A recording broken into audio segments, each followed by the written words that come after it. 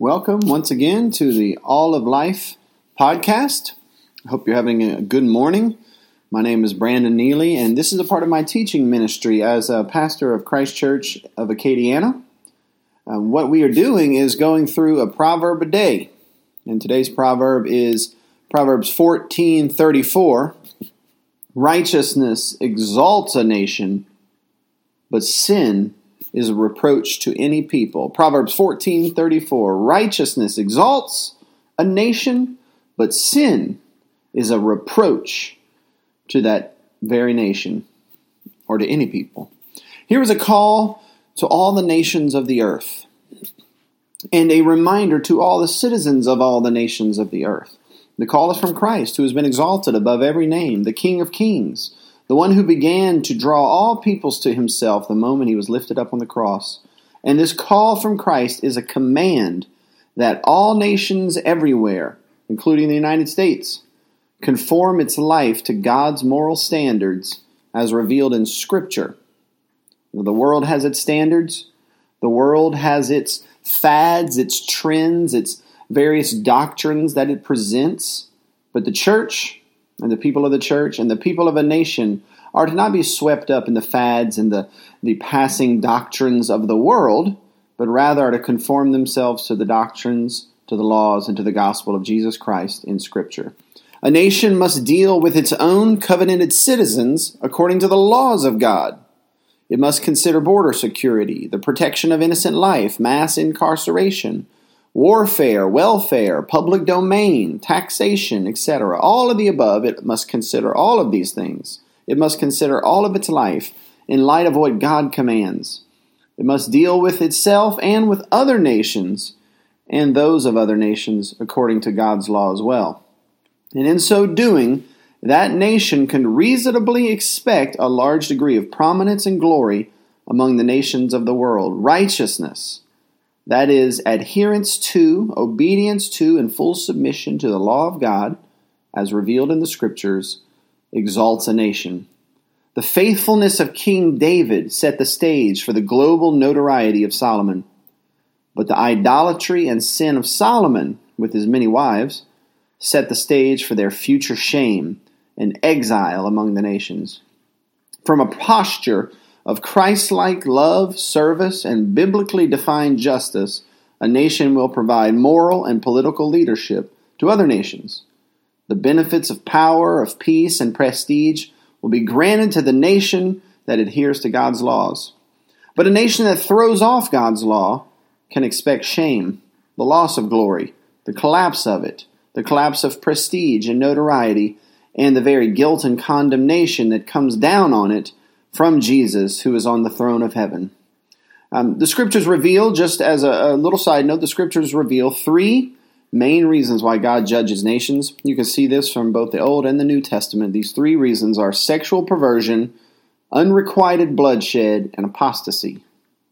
Now, if you consider these three in light of the United States, our nation is in the grips of the sexual revolution, in the grips of feminism, transgenderism, and evolution.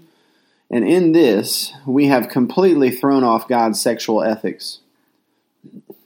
Among all of this is the very many innocent children in the womb and innocents that walk among us that are murdered, and their blood is shed that has never been acquitted for.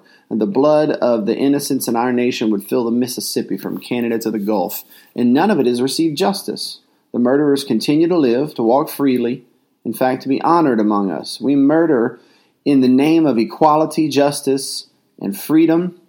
We murder in the name of love. This unrequited bloodshed, along with this sexual perversion, most definitely calls down the judgment of Christ on us. As far as apostasy, we're a nation under God, we say in our pledge, but we have long forgotten His name. Scriptural argument can be made quite easily that we are under judgment already as a nation, and we can no longer discern the difference between boys and girls. Our wealth is being deported willingly to other nations. Inflation and national debt is promising to bankrupt us. Our borders are swarming with other nations. The writing is on the wall. Sin is a reproach to any people. But there is still time. There is still time to repent, to turn back to the God we've forgotten. There's still time for the nation to wake up and realize the insanity we're fast approaching. Who knows, perhaps God would stay his hand as he did for Nineveh. If not, our future is clear. Just consider this promise in Psalm chapter 2. It says, to the kings of the world, be wise, O kings, be warned, O rulers of the earth. Serve the Lord with fear and rejoice with trembling. Kiss the Son, that is, bow the knee. Pledge your allegiance to Jesus Christ, the Anointed One. Absolute offer of submission and fealty to Jesus Christ. Kiss the Son, lest he be angry and you perish in the way. For his wrath is quickly kindled. But, here it is, blessed are all who take refuge in him. The future hope of a nation does not hang on anything more than their fealty and submission to Christ.